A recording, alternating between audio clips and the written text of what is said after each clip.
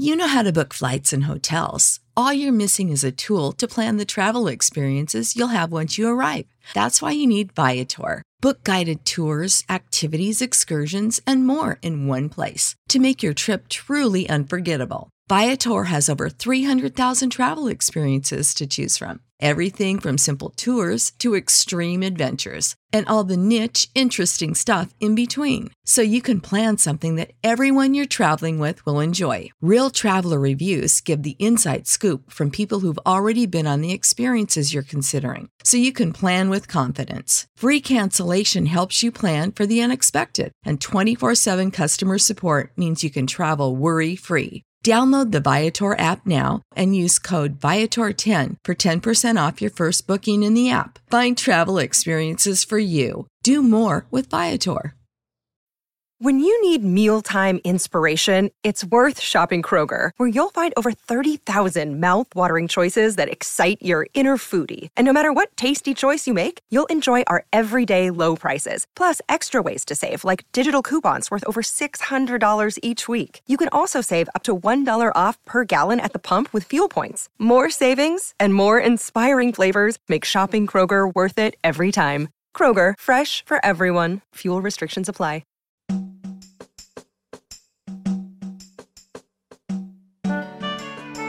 Did you know?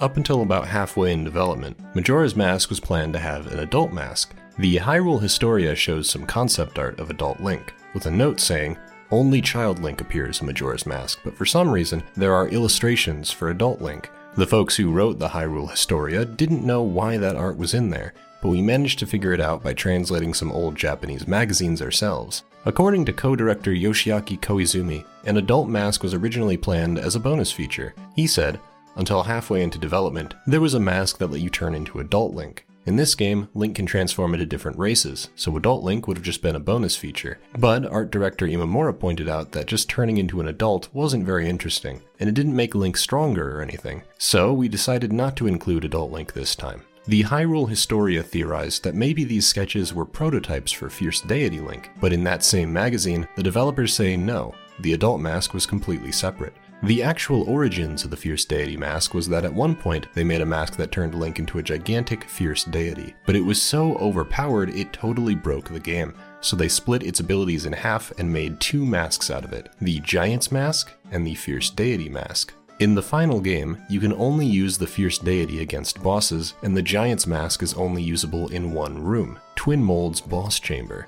They're two of the coolest masks in the game, but these restrictions mean you only get to wear them a few minutes during an entire playthrough. But it wasn't always supposed to be that way. During development, the other co-director, Eiji Aonuma, said it was only proper that they can be worn anywhere, just like all the other masks, but that was going to take some time they unfortunately didn't have. There were some complications, like that the doors in Clocktown are big enough for adult Link to pass through, but the Fierce Deity's too tall, so they would have had to make special animations to make him duck down. Shigeru Miyamoto only gave them 1 year to make the game, and the release date was coming up soon, so they just didn't have the time to make it happen. You can still screw around with both masks in Clocktown using cheats, but it's super glitchy because, they didn't have the time to make it work right. These developer stories were printed in the Japanese magazine Nintendo Dream. More specifically, the extra mini magazines included with the July, August, and September 2000 issues. There's about a dozen pages of developer secrets, behind-the-scenes stories, and answers to fan theories inside. Insider details that the writers of the Hyrule Historia didn't even know. So we had them all translated, and that's where most of the information in today's video is going to come from. In one issue, programmer Kenzo Hayakawa says, actually the position of most of the stars is determined by the player's name. When night falls, look for your own unique constellation. I guess you could say every playthrough of Majora's Mask is personalized, depending on what name you choose when the game begins. To test it out, we made 2 save files, one where we named ourselves Link, and another named Zelda. Then, in each one, we stood in the same spot and stared at the same patch of sky. As you can see, Link's sky has about twice as many stars as Zelda's. Nintendo Dream's readers knew this little secret since the game came out, but it wasn't known in the West until 2021, when a modder named Zell discovered it in the game's code. Something else most Westerners don't know is that the Great Bay's giant turtle is based on Kinsan Ginsan, a pair of Japanese twins famous for living well past 100, making them the oldest twins in the world. Keen-san died while Majora's Mask was in development, so the designer used her face as inspiration for the ancient turtle. We think that might be why Link gives a long wave goodbye to the turtle at the temple. The designer didn't say that, but it's what it looks like to us. Saying goodbye to the famous Keen-san who lived to 107. Her sister Gin-san died a few months after Majora's Mask released. May they rest in peace. In another issue, Miyamoto says he wanted to add a fishing minigame, but not just improving on the fishing in Ocarina of Time, because that might end up too similar to Mother creator Shigesato Itoi's bass fishing game. He said, "Rather than improving on the fishing from the last game, I want to do something new, like Jabu Jabu fishing or something. Maybe the moon won't fall if you catch Jabu Jabu or something. But the reward will probably just end up being rupees. Like, time is money, so you can use rupees to buy time from a time merchant. It sounds good, right? We're still thinking about it." None of those ideas made it into the final game, although the time merchant might have ultimately become the banker who breaks the laws of time. The guy who would have made the fishing minigame was Kazuaki Morita, a real-life fishing aficionado. He made the series' first fishing game in Link's Awakening and secretly created the fishing hole in his off hours for Ocarina. But he said if players lost track of time at Terminus Fishing Hole, the world would get destroyed, so he didn't make one. Apparently they had a change of heart though, because fishing holes were eventually added in Majora's 3DS remake, and you can even catch Lord Chapu Chapu, who's basically a tiny version of Jabu Jabu. Catching him doesn't stop time or really give you anything at all though, just bragging rights. According to series composer Koji Kondo, each Zelda game's music has a specific theme. Wind Waker has an Irish influence, Twilight Princess is more reminiscent of Eastern Europe, and Majora's Mask is more like Chinese opera, which sounds like this.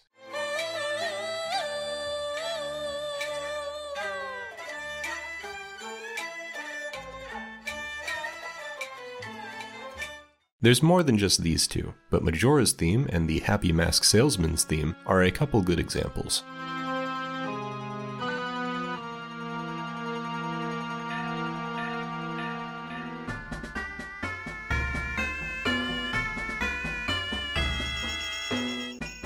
In another issue, the cinema scene director says only half the cutscenes made it into the final game. One he specifically mentions getting cut was a great fairy teaching Link how to do a spin attack. That scene's still on the cartridge though, and was discovered years later, along with cutscenes for the other 4 fairies in Termina, although they're clearly unfinished. One that's almost finished shows Link having to do sit-ups and push-ups to earn his double defense upgrade. So instead of the fairies just giving Link his rewards, it seems they were originally going to make him work for it. Unfortunately, it appears most of the other scrapped cutscenes got erased to free up cartridge space. A lot of ideas had to get scrapped because of the 1-year deadline. In one of these magazines, Miyamoto says, "A lot of people ended up working overtime due to the sheer volume of work that had to be done. Suffice it to say, this was one tough year, I assure you. As long as it was finished, anything was acceptable." I made it clear that that's what was most important. At the start, the staff seemed pretty stressed out. They were like, "There's no way we can make it in a year." Towards the end of development, Miyamoto tried to ease the tension with some small talk and what he calls naughty stories, but the Zelda team found him unbearable and said they just didn't have time for his rambling. Aonuma says he had to pull at least one all-nighter and didn't even have time to play the game start to finish before it released. Majora's writers revealed that some of the NPCs are actually speaking for the developers. Scriptwriter Mitsuhiro Takano said, "We put our feelings into the mouths of Termina's residents. Like when work was getting backed up, we wrote one carpenter to say, 'Damn, I'll have to stay up again. I wonder if I'll finish this.' And 'Damn, guess I'm staying up again tonight. I wonder if it'll be ready in time.' Another example I wrote when our work was interfering with home life was the mayor saying, 'Don't tell my wife.' And after we completed development, I wrote the mask salesman to say, 'You've met with a terrible fate.'"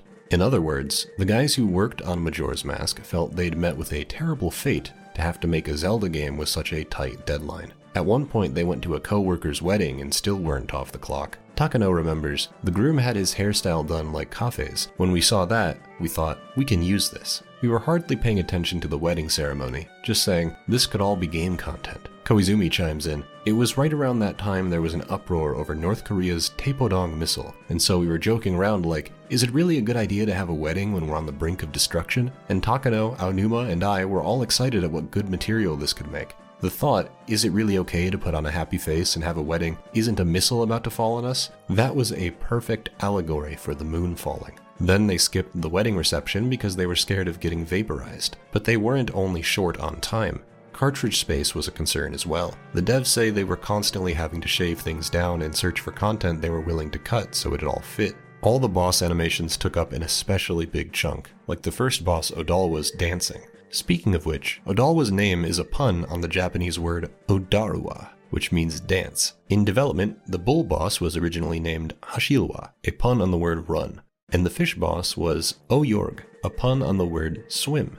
Every boss was named after the verb they represented, but all their names ended up getting changed, except Odalwa, who's the only boss in the final game still named after his verb to dance. Majora's Mask is sort of the black sheep of the series, with a story, setting, and tone very different to what came before. But there was one earlier Zelda game that was also pretty unique, Link's Awakening, which took place entirely in a dream. That game's weirdness was mostly thanks to one man, Yoshiaki Koizumi. He's long had sort of an adversarial relationship with Miyamoto when it comes to storytelling, like when he snuck Rosalina's storybook into Mario Galaxy without the big guy's permission. In one of these magazines, he says, "I worked on the plot of Link's Awakening. I did the main story, and Kensuke Tanabe wrote the side plots. I made quite a strange story, and afterwards Miyamoto told me he'd never let me do it again. But I consider that a compliment. I had wanted to do something that wasn't at all Miyamoto-esque." He goes on to say that for the next game, Ocarina of Time, Miyamoto only let him work on a few side quests, like the ones focused on Skull Kid and the Mask Shop.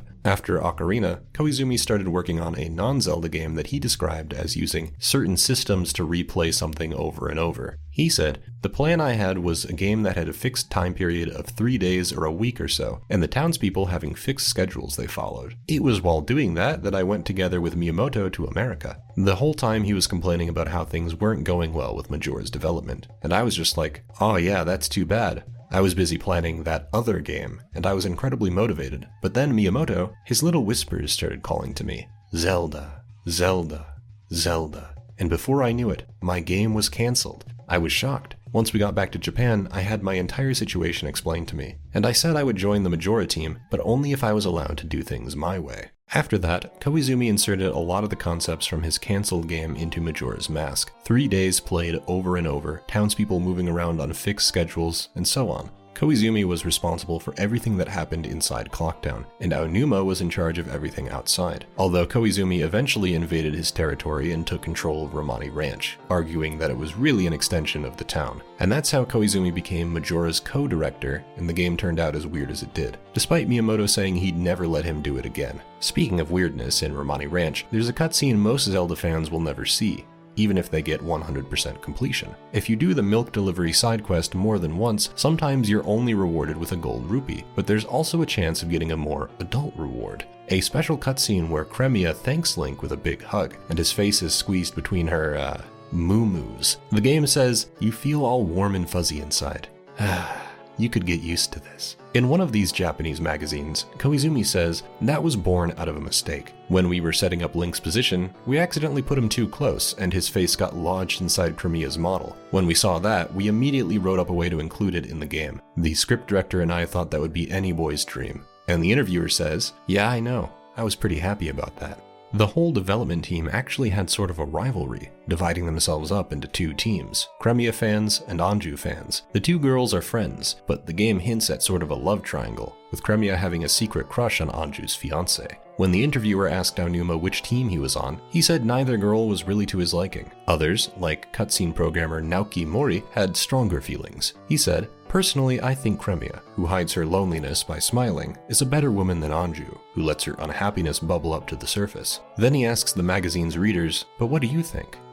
I don't know, I guess let us know in the comments under this video if you're Team Anju or Team Cremia. Besides Koizumi, another guy who had a huge influence on how Majora turned out was Takeya Imamura, who's probably best known as the creator of characters like Star Fox, Captain Falcon, and Tingle. Majora's Mask is actually kind of named after him. According to these magazines, the Japanese title Majora is a mix between Imamura and Jumanji. Yeah, the Robin Williams movie. Jumanji was kind of a big deal back then. Just like Koizumi, Imamura was brought onto the team mid-development when they were really struggling. Interestingly though, neither of them even wanted to work on Zelda. Throughout these magazine interviews, Koizumi and Imamura made it clear they were pretty much forced to work on Zelda. Imamura was offered the job of Majora's art director. He tried to refuse, but didn't have a choice, which turned out to be a blessing in disguise because the game wouldn't have been the same without him. If you'd gone to the 1999 Space World trade show, you'd see the moon didn't have a face, not in the playable demo, and not even even in the promotional art. That's because Imamura added the moon's face about 2 months before the game was finished, and the moon's tear and most of the other moon-related content was created soon after.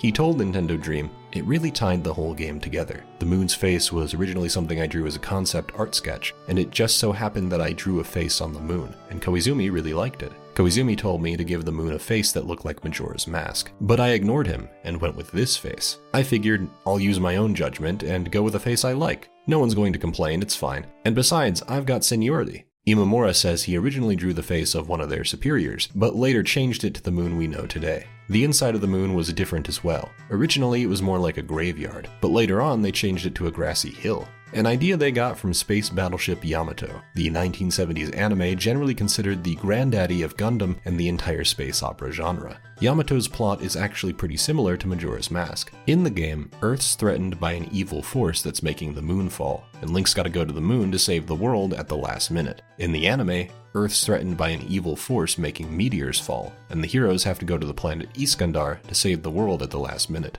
And according to Koizumi, Iskandar was the direct inspiration for the inside of Majora's moon, which is pretty clear when you see them side by side. Explaining why, he said, "With the world of Majora being so strange, the inside of the moon being like the planet Iskandar provides contrast by being ordinary. In a fairy tale world, it's a realistic world, or maybe I should say a picturesque world, that makes you feel the greatest sense of unease." Clocktown changed too. Originally, it was a medieval European-style town, but the devs felt like it was too similar to Ocarina of Time. Koizumi said, "We also weren't happy with how the towns were at that point. Overall, it was pretty weak. So I asked our artist Yusuke Nakano to draw some quick concept art with a pencil. I was surprised to see that he made it all in full color, but those pictures got us the full go-ahead to go in that direction. He suggested we set it during a carnival, and we immediately decided to go with that." One of the guys who had to do the grunt work of actually rebuilding Clocktown started crying, but they say the tears ultimately paid off because what he ended up making was a lot better than the medieval Clocktown they started off with.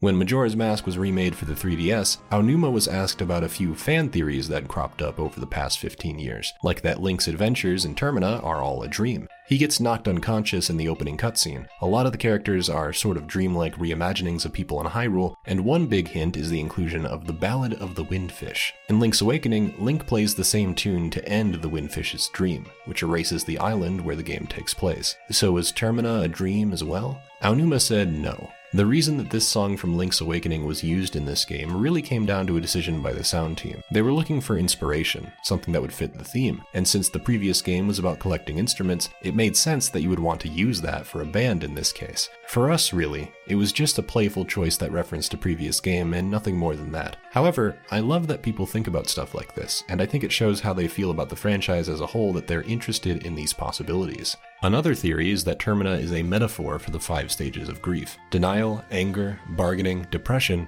and acceptance. The townsfolk are in denial that the moon is going to destroy everything they hold dear. The Deku King is punishing the monkey out of anger. Darmani's ghost is bargaining for a return to the world of the living. Lulu's fallen into depression after the loss of her eggs, and Ikana is the land of death, representing the final stage of grief, acceptance. Was all this done intentionally by the developers, or was it just the fans' interpretation? Again, Aonuma basically said no, the concept was invented by the fans, not the writers. Quote, "It's certainly true that each one of these different episodes you talked about has a slightly different emotional cast to it. One feels like it's tinged with sadness, and another with anger. That certainly was intentional. But I also want to point out that it's not that each of these episodes has only one emotion that they're conveying. There are certainly other notes that we're trying to hit as well. And the reason we did this is to allow the player to experience that emotion, to give them a chance to hook into the emotional tone of the scene and react to it and feel like they want to accomplish something in the game as a result of it."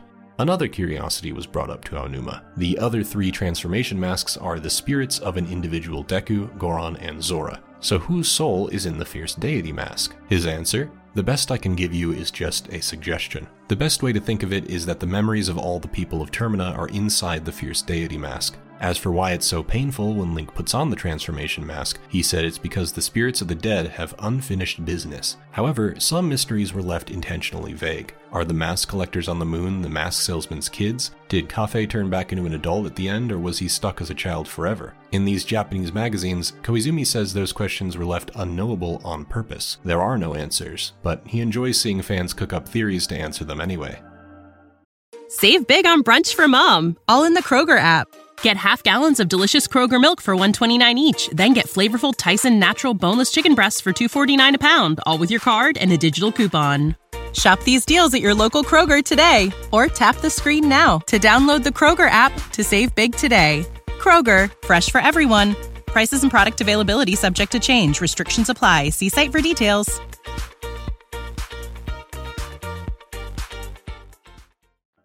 We have some new and exclusive information in this video, so stick around till the end for some fresh facts about some of Nintendo's own N64 titles. Now, let's just jump right in. We love us some Diddy Kong Racing. It's a game with a lot of interesting secrets, like the hidden language option that can be found in the US version of the title. By modifying a small piece of the game's code, a normally inaccessible Japanese language option can be activated, but it isn't exactly a decent option for Japanese players. Rather than actually translating the game's text, all it does is replace the game's text with the word Japanese written in English. Amazing, you can tell they spent an entire 5 minutes on that one. The game also has another undisclosed feature that was implemented to dissuade piracy, which has been discovered since our last video covering anti-piracy measures in N64 games. When activated, the anti-piracy measure will reduce the traction on some of the surfaces of tracks, which makes them almost completely undrivable. This was only discovered after fans began attempting to decompile the game's code,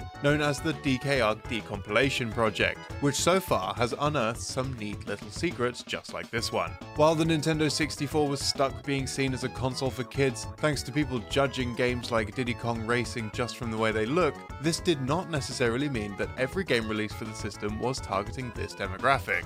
Tony Hawk's Pro Skater, for example, was generally aimed at young adults and teens, meaning that most versions of the title contain some less than family-friendly content. This content that, at the time, would have turned some heads if parents saw their kids playing it. And when the game was brought to the N64 from the PlayStation, many of these more mature elements had to be toned down, either at the order of Nintendo or someone else. These cuts removed things that you wouldn't even bat an eye at in modern games, such as the removal of blood being sprayed from the player whenever they fail a trick.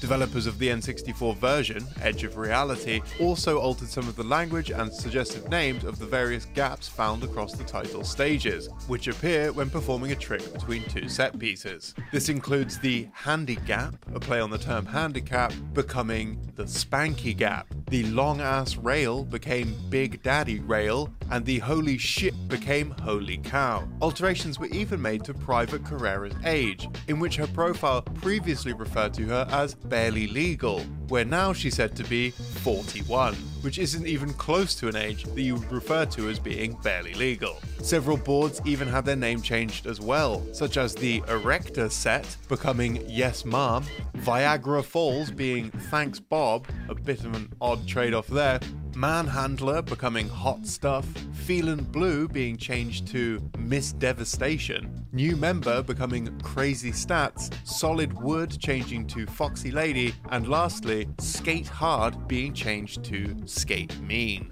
Game developers are an interesting lot, often dedicated to the job and tiring over a computer on their own, but some have other loves that they hold dear. For the team behind NHL Breakaway 98, it seemed that the developers wanted to express their love as best they knew how. During the game's creation, a decent chunk of empty space was left over for the team to play around with. So, to show some love to their families, a secret slideshow was included in the game's code. In order to view this slideshow, the player would have to insert a specific combination of buttons. The only problem, however, is that the devs actually forgot the code that they'd programmed into the game for this to work. So, as a result, the only means of actually seeing this small dedication is through the use of a Game Shark. Another interesting 64 tidbit again comes from the Donkey Kong franchise. During a 2013 developer commentary Let's Play of Conker's Bad Fur Day, longtime Rare programmer Chris Marlowe shared an interesting anecdote of another Rare N64 classic, Donkey Kong 64. Marlowe told viewers that while working on DK64, developers at Rare discovered a memory leak issue that would occur almost immediately when playing the game, which would lead to the game crashing.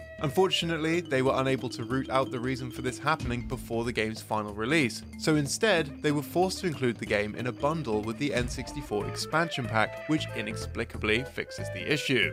There was a bug that caused the game to randomly crash that only occurred in the 4 meg only version. The game just kept randomly crashing and they couldn't find out what it was, so they had to ship with the memory card in it. For free. This story, however, is disputed by another Donkey Kong 64 dev, Mark Stevenson. In an interview in November of 2019, Stevenson claimed that Rare's management had planned to have the game support the expansion pack from very early on, instructing the devs to create the game as such, including quite advanced graphics for the time like dynamic lighting. He went on to say that DK64 did indeed feature a game-breaking bug during development, but it was only an issue on particular N64 hardware and was eventually fixed. He also speculates that the memory leak rumours were born of the two different stories merging over the years. Expansion ports can open up a whole world of discovery with consoles. They add extra functionality, but with that, the potential for abuse. With Morita Shogi 64, a Japan-exclusive virtual shogi game, the developers included an additional port in the game's cartridge, which added a function otherwise entirely missing from the N64 console, an RJ11 modem connection port. This port would allow players to connect to a surprisingly now defunct online server, allowing them to play the game against others across Japan. However, this opened up an exploit for the system, allowing a user to use an arbitrary code execution exploit so that they can actually run their own homebrew software. It's worth noting that Morita Shogi 64's cartridge isn't the only modem for an N64. There was also a modem built into a cartridge that worked with the 64DD, giving players access to things like RANDnet. However, since the 64DD was produced in limited supply and was never sold outside of Japan, Morita Shogi 64 is by far the cheaper option for the N64 homebrew. Toy Story 2: Buzz Lightyear to the Rescue is fondly remembered as being a pretty decent 3D platformer that wasn't developed by either of the kings of platforming, Nintendo or Sony. The game is remembered by some for another reason, however, as the title found itself in a bit of trouble post-launch, which led to some revisions. Not exactly a massive change, though a noticeable one, is that one of the game's generic enemies was altered for the European release of the game on N64, and all versions on the Dreamcast. The reason for this change is that the enemy's appearance was originally that of a stereotypical Mexican bandito. The character was altered by changing their hair color to blonde, giving them a white hat, and changing their clothing, essentially changing them from a Mexican stereotype to an American cowboy stereotype. While not changed in the game's original US release, a second version of the game was published in North America which used this model instead. This isn't the only game with a small-scale toy box aesthetic for the Nintendo 64. The other title is, of course, Paper Mario. During Chapter 3 of Paper Mario, there's a segment where the player must evade the area's boss, Tubba Blubba. If Mario is caught, a battle will be triggered and the player is expected to simply flee. However, there are some little known and inventive ways of ending the fight. If the player uses Lady Bo's Outer Sight move, Tubba Blubba will be confused that he can no longer see Mario, and he will leave the fight. But if Lady Bo is out of commission, there's another way that players can trick Tubba Blubba into leaving Mario alone. The Repel Gel item will also make Mario turn transparent, and have the same effect as using Outer Sight. But the game has other secrets that are even more obscure. In the game's 5th chapter, players will come across a village of Yoshis. One of them will randomly say, "The village leader is my friend," but this line is linked to a secret that can only be seen by extracting unused graphics from the game. In-game, this Yoshi always hides their hand. However, there are unused sprites of the NPC showing that he and the village leader wear matching friendship bracelets. None of the other Yoshis in the village have these bracelets. We're not entirely sure why Yoshi hides the fact in the final game, but the two Yoshis wearing the friendship bracelets may have been a minor plot point during development. Now, we've probably all wanted to be involved with game development at some point in our lives, and for one young Nintendo Power reader, that wish became a reality. For the release of Turok 2 Seeds of Evil, Nintendo Power Magazine held a Turok contest in which the grand prize winner would have their likeness put into the then upcoming Turok sequel. Juan Gaspar won this contest, and was awarded a trip to the offices of Iguana Entertainment, where he had his image digitized along with his voice recorded so that he could be injected into the game. However, seeing his face involves some effort, with the player having to enter a cheat code, "Here's Juan," in the N64 port, or "Yo quiero Juan" in the PC release. By doing so, Quan's face can appear on the game's life force tokens. Imagine going over to a friend's house in the 90s and putting a cheat code in a game and suddenly your face is everywhere throughout. It would have blown their tiny little minds. There are more password-based secrets in the Turok franchise, including its progenitor, Turok Dinosaur Hunter. The game features numerous cheat codes with a variety of functions, including your usual extra lives and invincibility, etc. That said, there are a few in the game that are less cheat codes and more of fun hidden Easter eggs. If the player enters the password SNFFRR, it will activate Disco Mode. The environmental textures of the stage will begin to cycle through a variety of colours. Enemies will no longer attack the player because they'll be too busy enjoying the show and having a little dance. The password LLTHCLRSFTHRNB will turn on Purdy colours. This will also alter the colours of the textures, though this time it's a static multicoloured effect.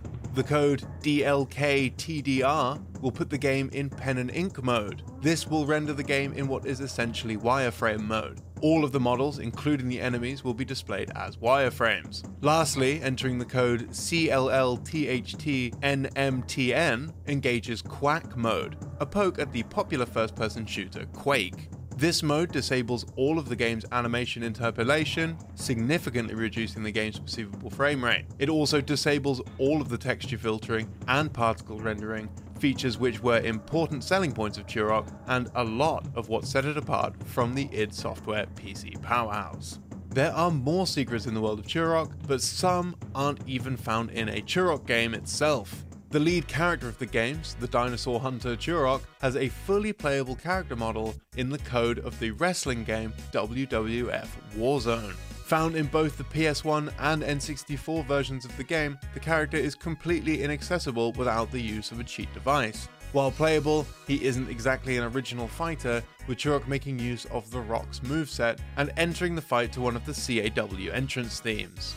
Another unplayable character can be found in another title under the WWF banner, WWF No Mercy. While not a full character model, it's possible to use a Game Shark device to unlock an additional face texture for the Wrestler Edit mode. The face of The Big Show, a famous wrestler who was originally intended to make an appearance in the game, though was removed during development as a result of his contract at the WWF expiring. The name of the texture is RROR, likely meaning error.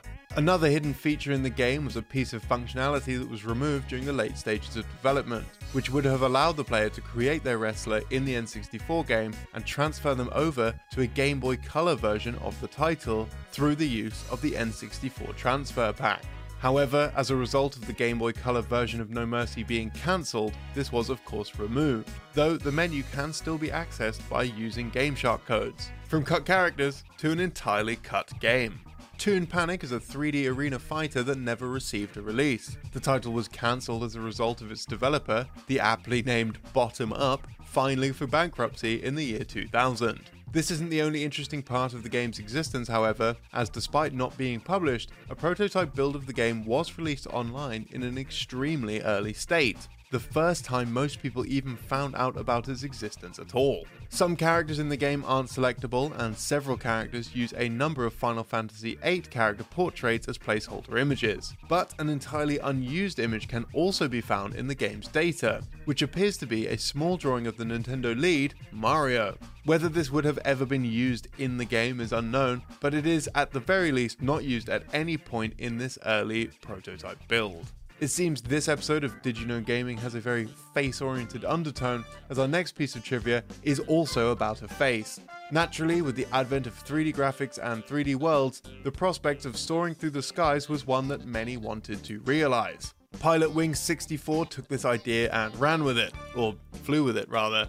The unusual cult classic, of course, has its own little secrets and Easter eggs. It's already well known that it's possible to fly into the mountains, where Mario's head can be found in a similar vein to Mount Rushmore. Shooting at this head a few times will change its appearance from Mario to Wario. But this isn't the only face which can be found hidden in the game. One made all the more difficult to see as it was removed from international localizations of the game. Inside a cave found on Everfrost Island, it's possible to find a rock with a somewhat familiar pattern.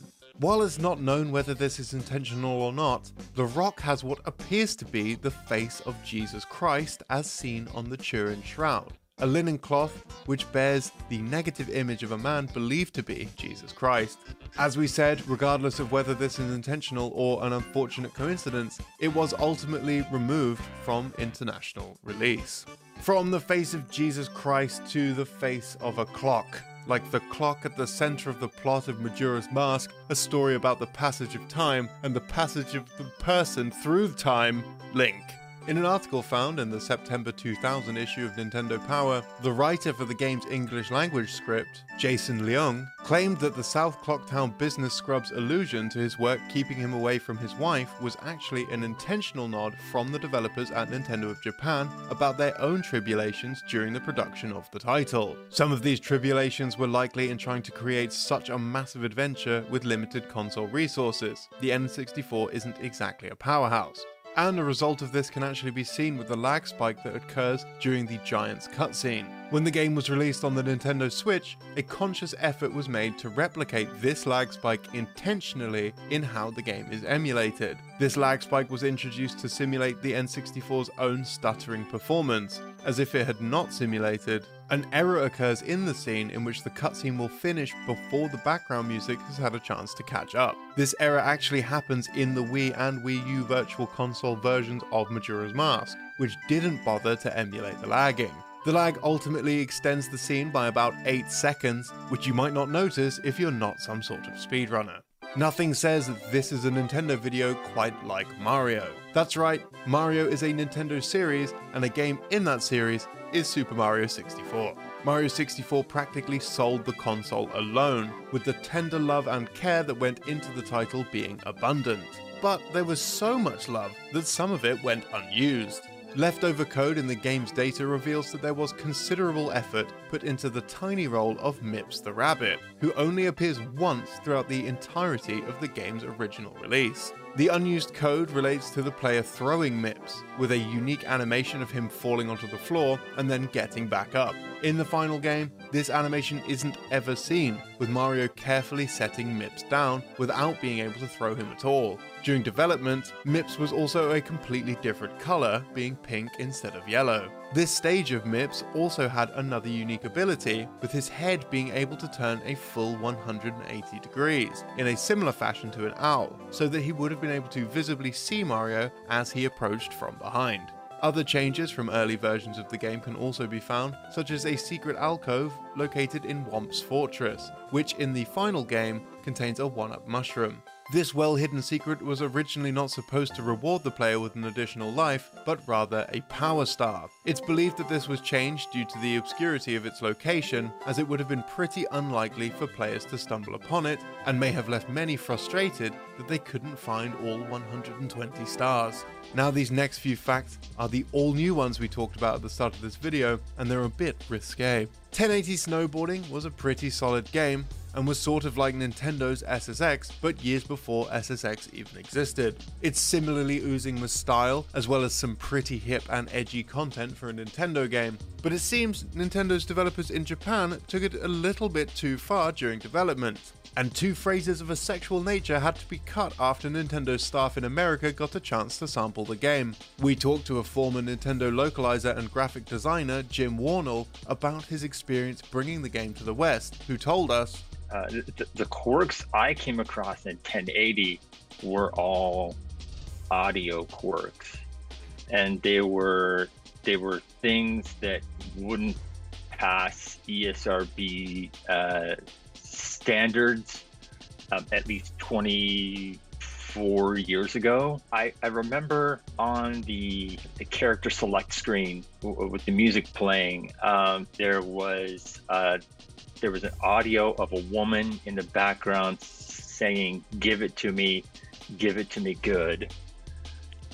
Don't want your bad luck, baby." So they had to remove that.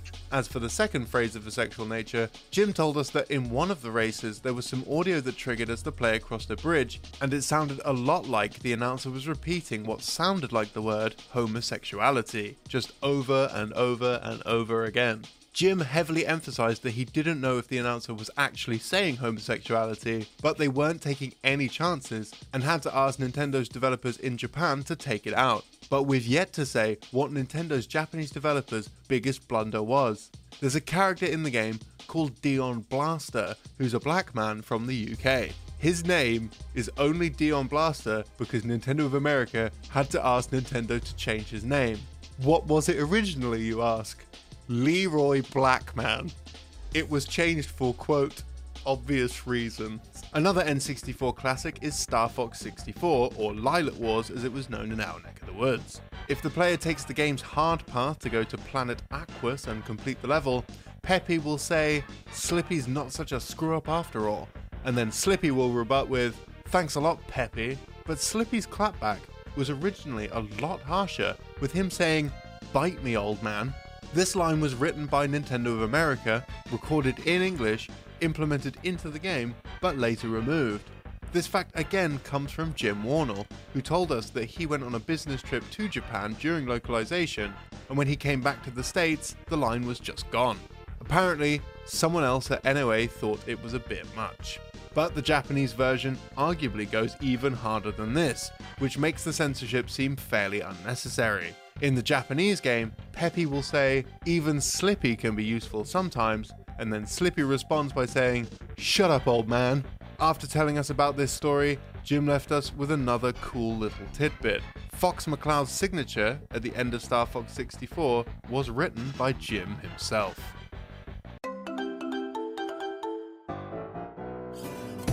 Did you know? Banjo and Kazooie nearly starred in their own cartoon. In May of 2015, it was revealed that there were plans for a Banjo-Kazooie animated series. On Twitter, artist Emilio Lopez gave some insight on the project and showed off concept art of the main duo along with Mumbo Jumbo. Development on this series started in 2007 and was planned to coincide with the release of Banjo-Kazooie Nuts and Bolts. Lopez said Microsoft and Rare were very lenient with the show's look. The series didn't necessarily have to look like the game, and the art department was able to experiment with several designs, with this look being the approved design look for the show. Lopez also said that the basic outline was adventure themed. And though the designs were 2D, the show was likely to have been animated in 3D. Unfortunately, for whatever reason, the show never got off the ground. Development of the series was very similar to Rare's Viva Pinata, another Xbox franchise which also had a cartoon. Because of this, it's possible the Banjo cartoon would have aired alongside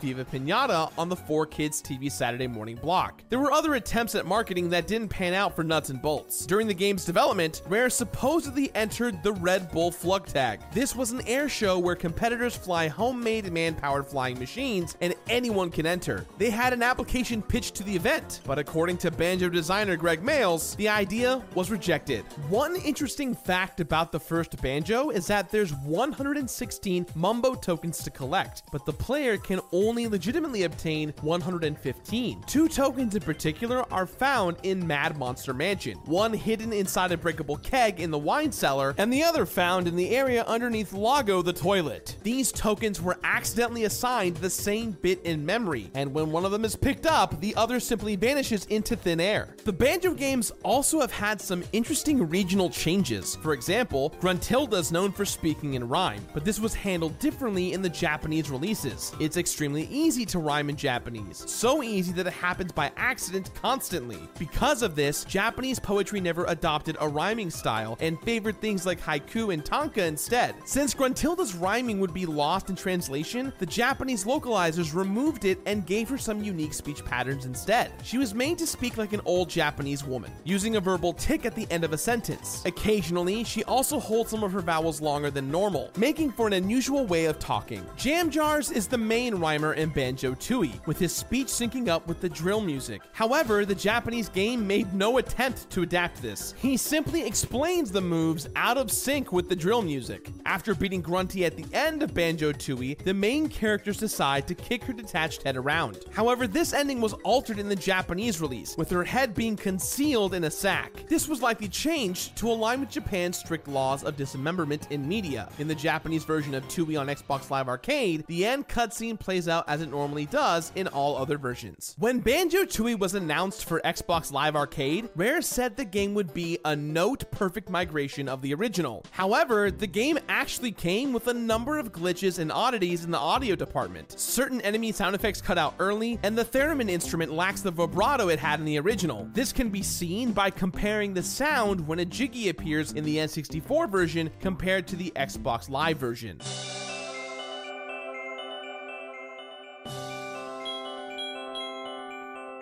The most evident music issues are in the cutscenes, notably the first scene in the game. The cutscenes used the lower frame rate of the original game to play music and specific stings in time with the events on screen. With the higher frame rate on Xbox, the music becomes out of sync and doesn't reach its end by the time the intro cutscene finishes.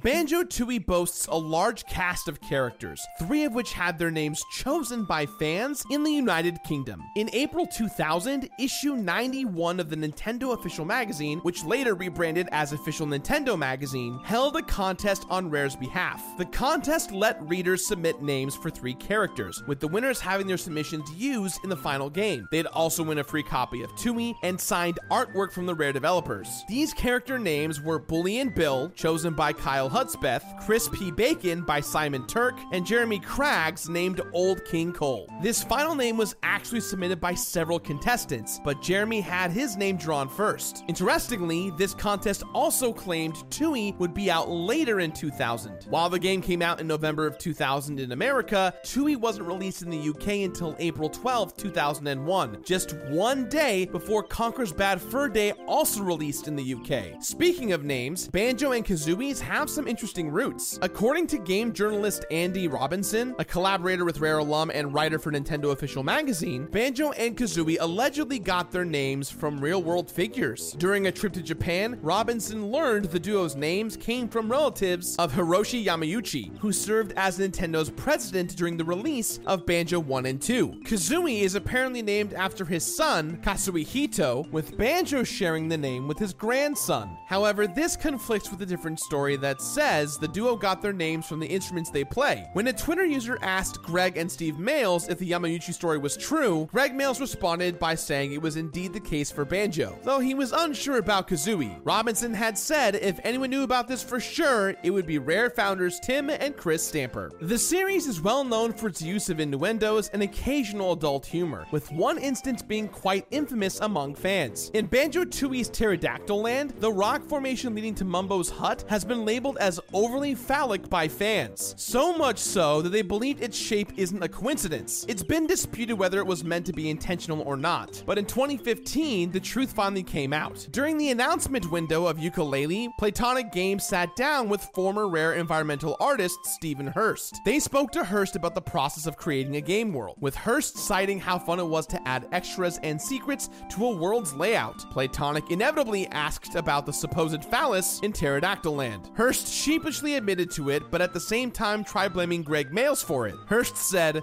"I'm assuming you're referring to the infamous land mass in Banjo-Tooie's Pterodactyl Land. I lay the blame for that one on the feet of the designer. I can honestly say I've never knowingly inserted a phallus anywhere where it didn't belong." There's another lewd secret hidden within the game. Often in game development, the file names of assets only loosely match up with that they're named in the final game. In the case of Banjo-Kazooie and Tooie, the animations for Kazooie firing eggs forwards and backwards are named Egghead and Eggass respectively. It's a topic that hasn't been officially recognized for nearly 2 decades, but the worlds of Banjo-Kazooie and Donkey Kong are in fact connected. This is partly due to Diddy Kong Racing, which marked the debut of several characters who would later appear in series of their own. Banjo was planned to come out before Diddy Kong Racing prior to being delayed, with the characters officially debuting in a Donkey Kong game instead. Diddy Kong Racing's instruction manual also mentions Kazooie by name in Banjo's profile, saying the adventure took place before before the two paired together. The manual also states that when trouble struck on Timber's Island, Diddy got the word out to Banjo and friends by using Squawks the Parrot as a carrier pigeon.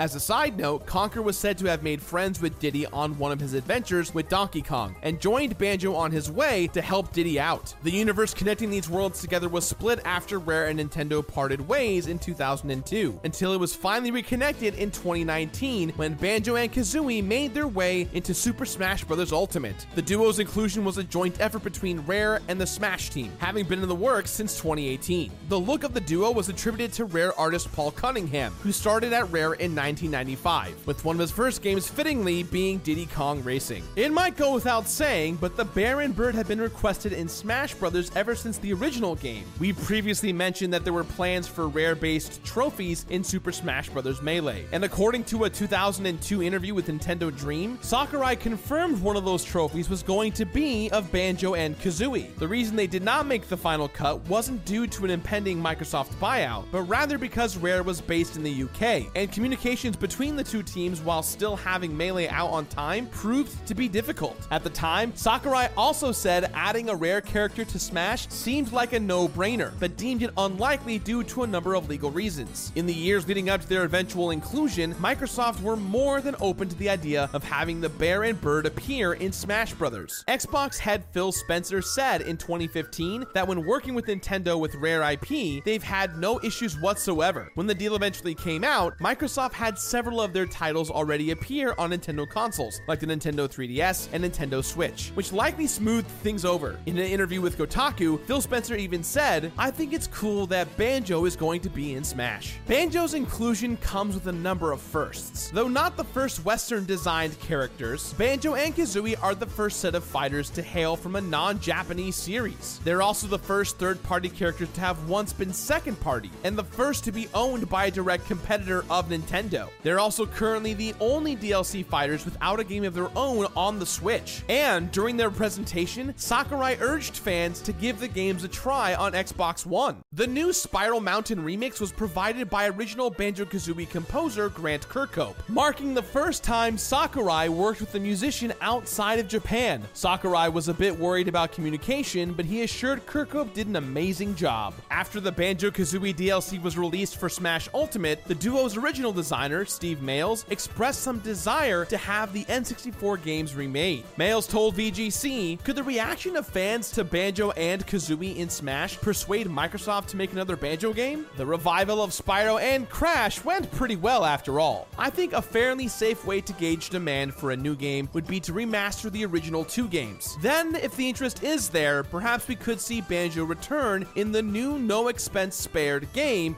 he and Kazooie deserve."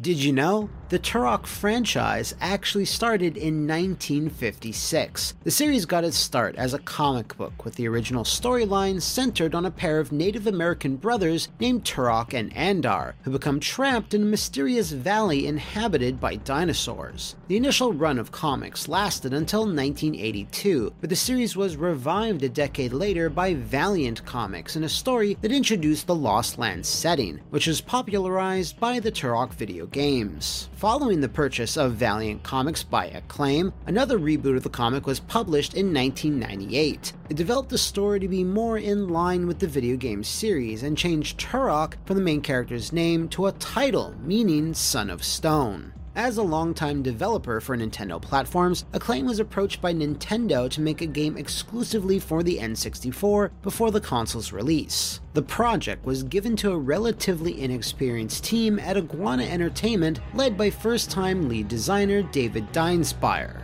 When they started out, the Turok team had few resources, but interest in the game skyrocketed after a successful demonstration at E3 1996. In an interview with Edge magazine, Dinespire recalled, "We were having a real hard time getting dev kits from Nintendo, and we only had two of those really expensive CGI machines. All of the artists and designers were sharing one, and our lead programmer had one in his office so he could write the game engine and test it. After that E3 demo, development systems suddenly started turning up. It was great." Internally, there were concerns about the game's graphic violence and blood, as Nintendo is known for family-friendly titles. However, the team was never once asked to submit content for approval, and developed Turok without interference from Nintendo. While brainstorming the initial concept for Turok, the devs wanted to make something that showed off the power of the Nintendo 64. They also took note of the growing shooter genre of games on the PC and decided the game should be an FPS.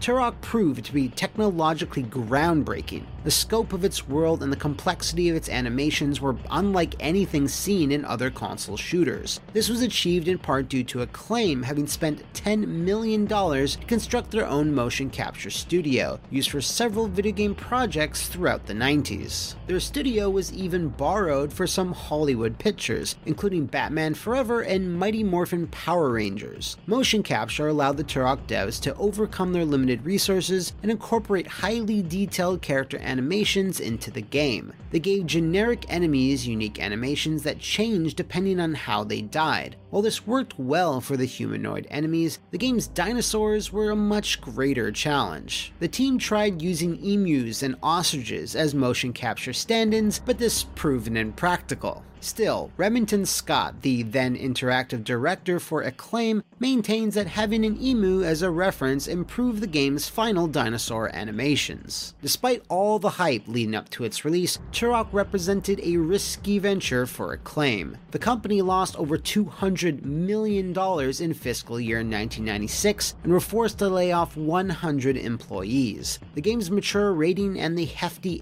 $80 price tag caused some analysts to doubt the game's potential. In the end, though, Turok overcame these drawbacks and was a massive hit, selling more than 1.7 million copies. The mayor of Glen Cove, New York, the city where Acclaim was based, even temporarily renamed a street Turok Boulevard in honor of the game's launch. Nintendo themselves recognized the game's success by featuring Turok as part of their Player's Choice line, the first third-party game to receive the honor. The game was successful enough that Sculptured Software, another studio owned by Acclaim, started testing the possibility of porting Turok to the PlayStation, though ultimately nothing came of it. Before Turok was even released, Acclaim announced pre-order sales for the game were so strong that they were already starting development on a sequel, tentatively titled Turok Dinosaur Hunter 2. The team at Iguana was careful to listen to fan feedback, who asked for improved controls and a multiplayer mode. Despite this, the multiplayer mode almost didn't make the cut. Turok 2 originally started development on a 12MB cartridge that filled up quickly. Storage limitations, cartridge prices, and a tight development schedule made multiplayer near impossible to include. Fortunately, cartridge prices dropped, and the team was able to move the project to a larger 16MB cartridge. As multiplayer modes and games grew to be a major incentive for players, Turok 2's development time was extended to allow for multiplayer to be included.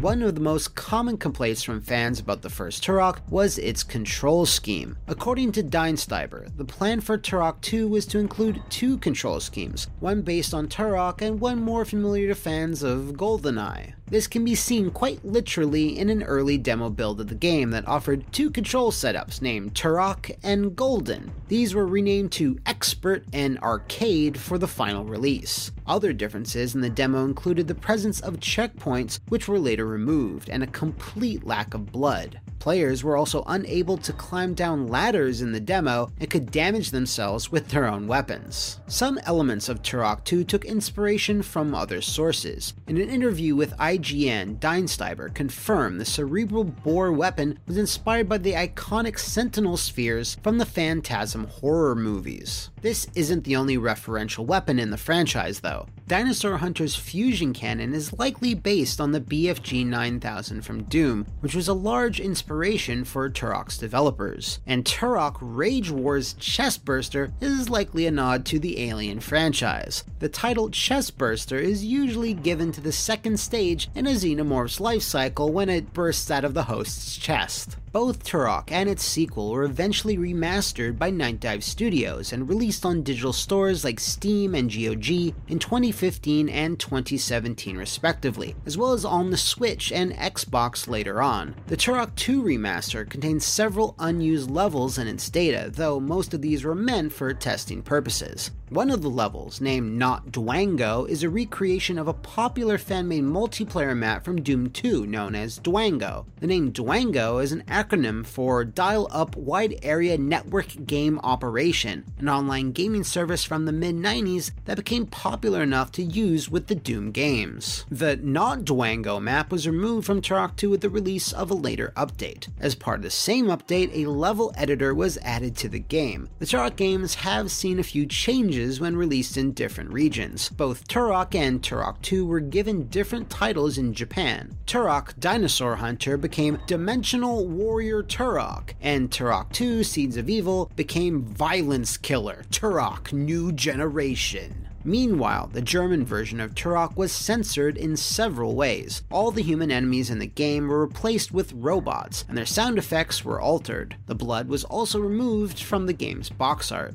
Turok Rage Wars also had regional censorship. Oddly, 4 playable characters were changed in the German game. Adon, Campaigner, Bastille, and Syra were all altered. Adon was entirely replaced by a robot, which even overwrote her alternate skins, which became unchanging robots. Syra was also replaced with, you guessed it, a robot. Campaigner was altered to appear less human with a metal tone to his skin and red eyes, and Bastille was given a helmet with an opaque visor to cover his face. The original North American version of Turok Rage Wars featured a glitch that effectively rendered the game unbeatable. One of the modes in the game's 2-player co-op trials was Frag Tag. In this mode, one player's character is turned into an animal, forcing them to reach a special platform to change back while the opposing team can earn points for killing the animal player. At the end of the match, the team with the highest score wins. Due to the glitch, however, any frag tag level played in co-op would result in a failure for the players, regardless of how many points they'd earned. This made the 2-player trials mode impossible to complete. The bug was fixed in later North American builds, and this glitch never affected other regions. For North American players stuck with a defective copy, Acclaim offered to send a replacement cartridge. This offer wasn't advertised in any way, however. Players could only take advantage of it by emailing Acclaim, where they'd be instructed to mail their copy in to receive a replacement. The game was originally released on black N64 cartridges, but the replacement cartridges were the simple gray. Because of how relatively unknown the replacement offer was, gray cartridges of Turok Rage Wars have gone on to become valuable collector's items. Another rare and extremely unique piece of Turok history was sold online. In January of 2017,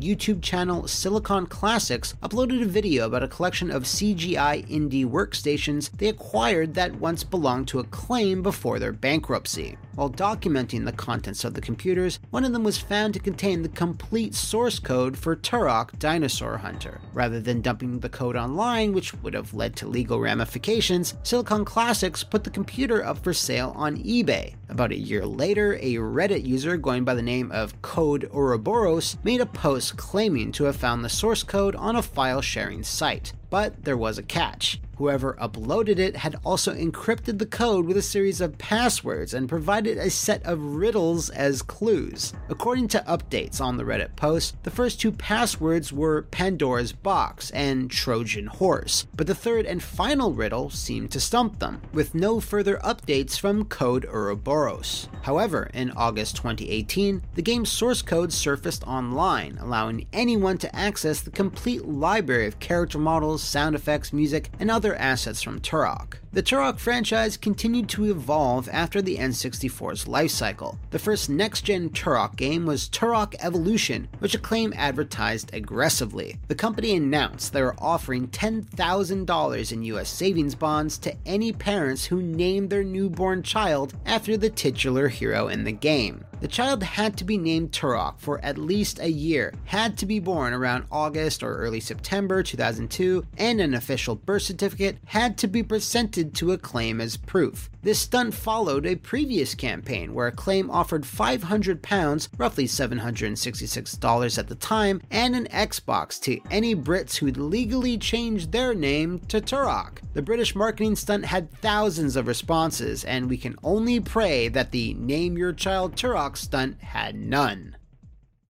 Did you also know that there's over 30 Mario video games that America never got? Or that there's a cancelled Zelda game for the DS that no one had ever heard of until a few weeks ago? For more on those, click or tap one of the videos on screen, and thanks for watching.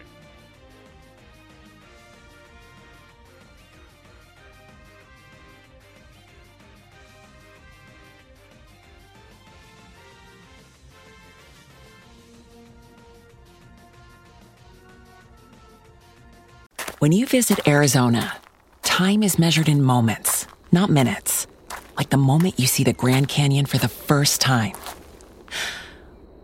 Visit a new state of mind. Learn more at hereyouareaz.com. When you need mealtime inspiration, it's worth shopping Kroger, where you'll find over 30,000 mouth-watering choices that excite your inner foodie. And no matter what tasty choice you make, you'll enjoy our everyday low prices, plus extra ways to save, like digital coupons worth over $600 each week. You can also save up to $1 off per gallon at the pump with fuel points. More savings and more inspiring flavors make shopping Kroger worth it every time. Kroger, fresh for everyone. Fuel restrictions apply.